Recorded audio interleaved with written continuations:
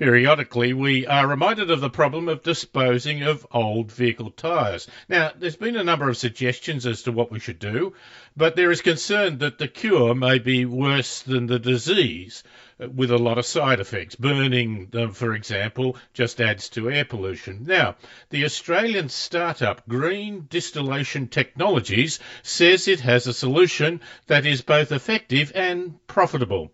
Their Chief Operating Officer is Trevor Bailey, who joins us on the line now. Trevor, thanks very much for your time. Good morning, no worries. Now, we're told it's a big problem. How big is big? If we look at the global situation, there's about 1.5 billion tyres reach their end of life every year. If we narrow that down to Australia, it's generally recognised as being one tyre per head of population, so we're around 26 million in Australia per year. Now, you already have a demonstration plant up and running, don't you? That's correct. It's actually the first module of 6 of our first commercial plant in Warren, in New South Wales. You have some overseas interest as well? Well, that's coming in thick and fast right now because this is not just an Australian problem, it is global, and some of the other methods, as you alluded to earlier, are not exactly economically sound or environmentally friendly. So we're getting a huge amount of interest from overseas. Plus the fact that the Australian dollar is so weak at the moment, it makes it quite an attractive proposition. We'll come to some of those other solutions as well, but what are the basic elements of your process?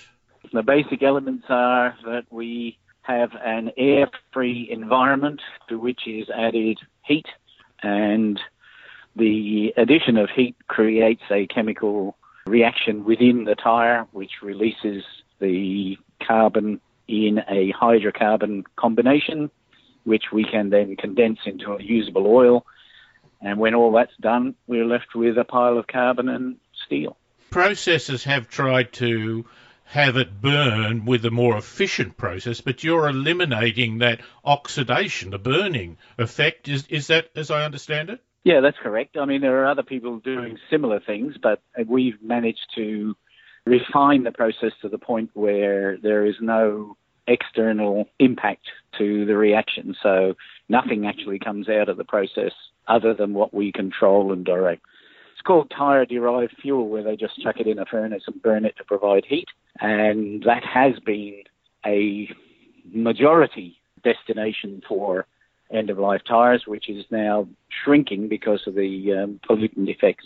So you actually have an enclosed oven? Yep, absolutely. And so, as I say, that stops the burning effect, which produces CO2, I suppose. Well, yeah, in addition to CO2, it produces a whole bunch of noxious gases and smoke, black smoke. If you look at some of the riots they have in various parts of the world where they choose to burn tyres in the open, it's that sort of impact you get when you're burning tyres, even in a controlled furnace. The byproducts, you said oil was one.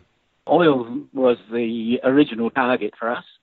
There are other processes which use heat to destroy a tyre, and they get an oil which is unstable, has a very low flash point, and is not suitable for much. Whereas the oil we produce, because of the controlled nature of our process, is a stable oil. It's 70% within the diesel range. It is easily refinable, and in the case of Queensland University of Technology, they demonstrated that it could be blended with fossil fuels for no loss of power and a reduction in nitrous emissions. So it's a very useful product. You use it to run the plant? Yeah, we use it for our heat source.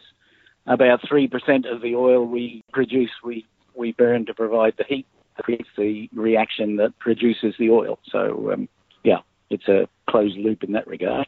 3%'s not a lot. I had a vision that you'd use most of it, but really then it must... No.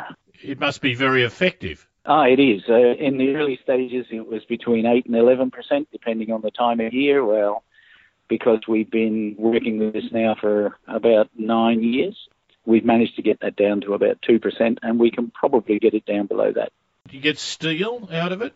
Well, we process whole tyres, and a whole tyre is built around a steel skeleton. So, yes, we get the steel skeleton comes out in what can I call it? It's not waste, obviously, but it's the Byproduct. the solid residual byproduct. Yeah. These recycled materials, they'll allay, I guess, some of the overhead costs, but is it enough for a profit, or will you need to charge for each tyre? The situation with waste around the world is whatever the waste is, somebody has to pay for it to be processed. And in the case of tyres in Australia, you pay a disposal fee, and it's that disposal fee that makes the whole project work. In the cases of our competition, where they cut tyres up, etc., they're almost the whole of the disposal fee plus some is used in the next process. So they're looking to put the price of disposal up. Whereas in our case, because we have those three valid products at the end of the process, it balances itself out. We cannot see in the immediate future the opportunity to cancel or reduce the tipping fee, but we can see in the long future that will be a case where some of the products we produce will become a valuable commodity on a standard commodities market. For example, the oil itself and the carbon product, which needs further processing to fit into more expensive markets. Has the process been evaluated independently? I think you mentioned Queensland University.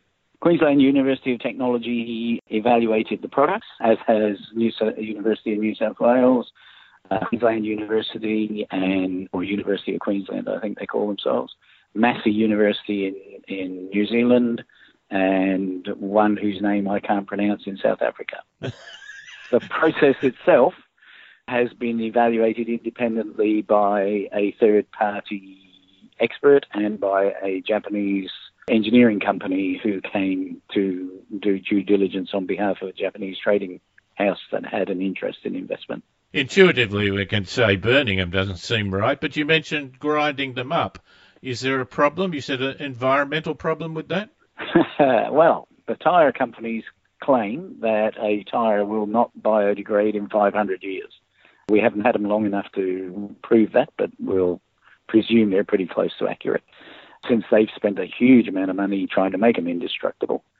So if you grind them up, what are you doing? You're only reshaping the tyre. You're not actually doing anything with it. You're still left with vulcanized rubber, which at the end of the day will not biodegrade for 500 years. So what you do with that crumbed rubber, let's say, for example, you put it in a sporting surface in artificial grass. When the artificial grass reaches the end of its useful life, which it does, you're left with crumb rubber, and it's going nowhere. And if we keep filling sporting surfaces with crumb rubber, all we're doing is redirecting the problem. We're taking it from a whole tyre stockpile to a crumb tyre stockpile. Is there a problem with the crumbs? There was some research out of the UK that said air pollution is not just what comes out of the tailpipe, but is microscopic bits off the tyres and the brakes. Yeah, that's absolutely true. I forget what they call that now, nanoparticles or something, but yes.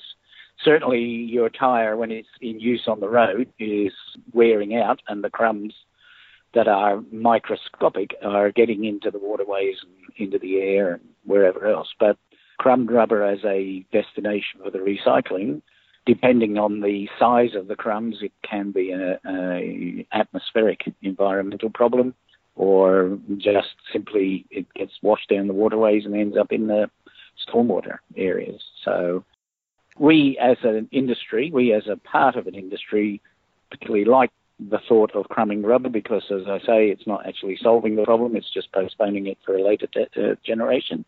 But there is a space for crumbing in the market, and we're the last people to claim that, we're looking for global domination here. We're only looking for our share. But the more the better, some would argue. But your plant is in Warren. Now, that's correct. About 400 kilometres from Sydney, west of Sydney. It's out past Dubbo, 100 or more k's on the road out past Dubbo. Does it have to be in a very isolated area? Not sure the people of Warren will appreciate the fact that... No, I wasn't trying to be derogatory. No. The wide open spaces, let me put it that way. The selection of Warren was more emotional than commercial. That's where our inventor was living, and he needed to be near the process. The good folk of Warren have been of huge support and assistance to us over the development stages. and that's basically the reason for it. It can operate as a commercial facility because there are sufficient tyres within a catchment area to make it work. But normally we would, certainly in the rest of Australia, we'd be looking at non-capital city, regional city type development where there's a lot more transport, long-haul transport rather than short burst transport.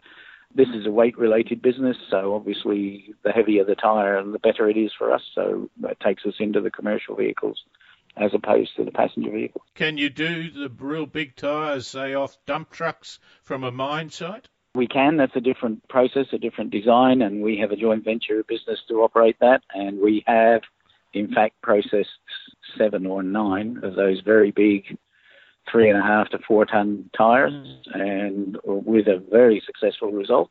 And a very exciting process it is when you put in with 4 meters in diameter, weighs 3.5 ton, you enclose it in a box, and when you open the box a little while later, you're left with a pile of carbon and steel and a tank full of oil. It's a really exciting and gratifying process. You can actually sell or make use of the carbon, can't you? The carbon is what we term our sleeping giant. In this worst case scenario, it's a substitute for or additive to coking coal because it has a very high calorific value and it's already crushed. So it's useful in the steel industry and other places where they run crushed coke through a furnace, a chain grate furnace.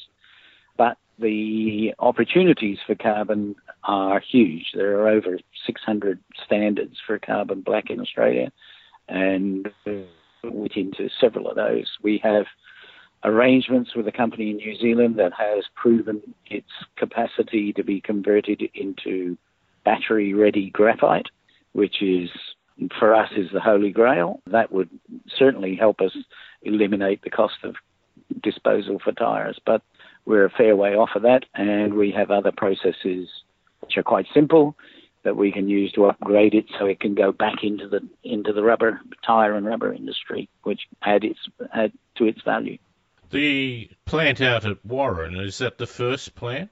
Yep, that's the first of its kind in the world, and we've had numerous visitors from various parts of the world coming to have a look in order to expedite the process of moving it to their country. And there's some sizable money being put up, isn't there? It certainly is. For plants overseas? Yes, absolutely. I was in South Africa a couple of weeks ago. We are talking about 3 to 5 plants there, which is, in round figures, 30 to 50 million Australian dollars. And the big one, of course, is the USA, where if you work on the rule of thumb of 1 tyre per head of population, we have about 300 million tyres. And that's a situation that they are struggling with because they have traditionally been exporting a large percentage of those to India, where they get processed in less than desirable circumstances, or using it as tyre-derived fuel in cement kilns. So we have an arrangement with a company in North America who are gathering the funding to build 10 to 15 plants. So we're talking $100, $150 million. In the scheme of things, given the enormity of the problem, forgive me perhaps for naivety, but $50 to $150 million, there's got to be a lot of people out there that would be jumping at what appears to be a worldwide solution. If Uber is worth billions, is Australia slow to this? Absolutely. Australia is a very strange market in terms of financial, I don't know how to describe it. I was going to say acumen, but that's not fair. They're risk averse, or they seem to be risk averse. They don't have the confidence that anything new could possibly have been invented in Australia. It has to have come from somewhere else. The government legislation around waste management and around processes that could impact the environment is such that it should have been done somewhere else before they will give it a permit. So whilst we call ourselves the Innovation Nation, we're not actually awake up to innovation at all where it comes to this type of thing. Absolutely, in terms of, the high-tech stuff, the computer stuff and all that sort of business where there's no actual industry involved, then everybody's interested. Australian finance works on the basis where we're in today and out tomorrow and double our money. And, the long-term investment is hard to find in Australia. And generally speaking, we can't find it because they're not accustomed to having such opportunities here, because nobody survives long enough for it to happen. So they invest their money in offshore activities.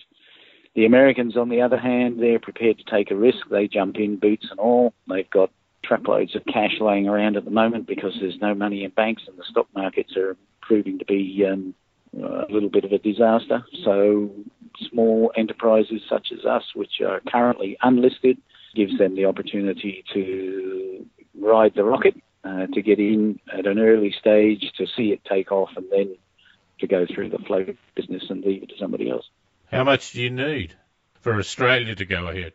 We're out in the market at the moment looking for 30 million Australian dollars. 30 million Australian dollars will complete Warren, build our second plant in Toowoomba, lay the groundwork for our third plant, where we have a number of sites that are identified, and kick off our mining tyre program and get the organisation structure in the United States organised to take advantage of the 150 million that's coming there from there. You mentioned that Australia can be inventive, and you mentioned that the guy who invented this lived in Warren. Who was he? Dennis is a remarkable individual. He grew up in Newcastle. He attended the University of Newcastle. He went to live in Indonesia, where he stayed for 30-odd years and was married to a local dignitary. And he worked in the oil and gas industry during that time. He came back to Australia about 12 years ago and was trying to promote this program. He had spent some time in Warren and Narromine, in that area, because he had relatives up there. And he was determined to take this project to the cotton industry, because at that time, for every ton of cotton produced, there was about 6 tons of waste, which could only be burnt or buried, and he could convert that into oil and carbon. And so he had, in his words, secured some interest from the cotton co-ops. Unfortunately for Dennis, at the time he was in about year 8 of a 10 or 11-year drought, and they weren't growing any cotton. So he was either, I'm sure he'd perhaps disagree, was lucky enough to come across Craig and I, and we persuaded him to change direction into tyres. What was your background? I've been a bit of a jack of all trades, master of none. I was in the airline industry for a long time. We went to Japan on our honeymoon and stayed for 15 years, and I promoted cricket, published a magazine, translated the laws of cricket, organised tours, etc., while my wife continued to be the best teacher of English in the country. Then I got a job as a project manager for a engineering group, and we did some really good deals with General Motors in China. So I became project manager for one of the projects, and we moved to Shanghai for 7 years. And then I came back as project manager on a job we did for General Motors Holden in Melbourne, building their engine plant in 2007. Yeah, 2007 we came back to Australia. Why tyres? Did you see that through General Motors? What made you think of tyres? It was more my business associate, Craig, who's our CEO, who picked upon tyres. I'm involved because I had about 8 years working with some major Japanese trading houses. I did these deals with General Motors, with Nissan, and with a couple of other international automotive companies for this particular trading house. You know, I had some linkage, I had the language, and I had the capacity to encourage Japanese investment. Unfortunately for this opportunity, it's way too young for them. The Japanese like mature industries rather than startups. They've been burnt too many times on startups. So that's how I got involved. Craig had the presence of mind to include me in his discussions, and here we are today. He was the driver for tyres. I just went along for the ride. The driver for tyres has an interesting expression. Thank you. So, do you need government support or encouragement? The federal government have been fairly good to us. We've had a grant totaling about 2.7 million over the 10 years, and the R&D tax incentive has been a great assistance to us. Being an innovator is not easy, and when you start with a clean sheet of paper, there's an awful lot of development work that goes on. We chose to do it actually physically rather than in the classroom. We decided that the best way to demonstrate this process was to do it rather than to throw it up on a piece of paper. So we haven't had any fortune with the state governments as yet. Their application process is quite complex and complicated, and you need a dedicated staff member or team to get access to some of this money, you're not allowed to use a consultant because you have to pay for that independently. You can't take the consultant out of the grant. Yeah, I mean, there's more room for governments to assist, but, they're helping everybody else. And right now, it will probably not be a good time to go to government. Do you think that we will end up with overseas money and companies owning the businesses here in Australia? In our sector of industry, it's already happening. I mean, Ricella is a great example of a tremendous Australian invention which couldn't make it happen in Australia. They've gone overseas, and now, their latest development of their technology is being built in the UK because they got more assistance from the government in the UK than they could in Australia. Who was that, sorry? Lycella, Lycella. What do they do? They make oil out of cellulose, so waste paper and paper mills and that sort of stuff. And they've got a new technology which I can't recall, maybe something to do with plastics, but in a similar area. I mean, they had to go overseas to make it happen, and they've come back to Australia subsequently. But it's like with us. Our management team is all Australian. We don't want to go and live in the United States, but it may be that we have to go and live in the United States for a period of time to get this thing going, so that we can then come back to Australia. Trevor, I wish you all the very best. Thank you very much for your time. My pleasure, and thanks for your interest. And that's Trevor Bailey, who is the Chief Operating Officer for Green Distillation Technologies, that have demonstrated a process that can take old tyres from vehicles and turn them into usable products without creating too many, or if any, adverse side effects.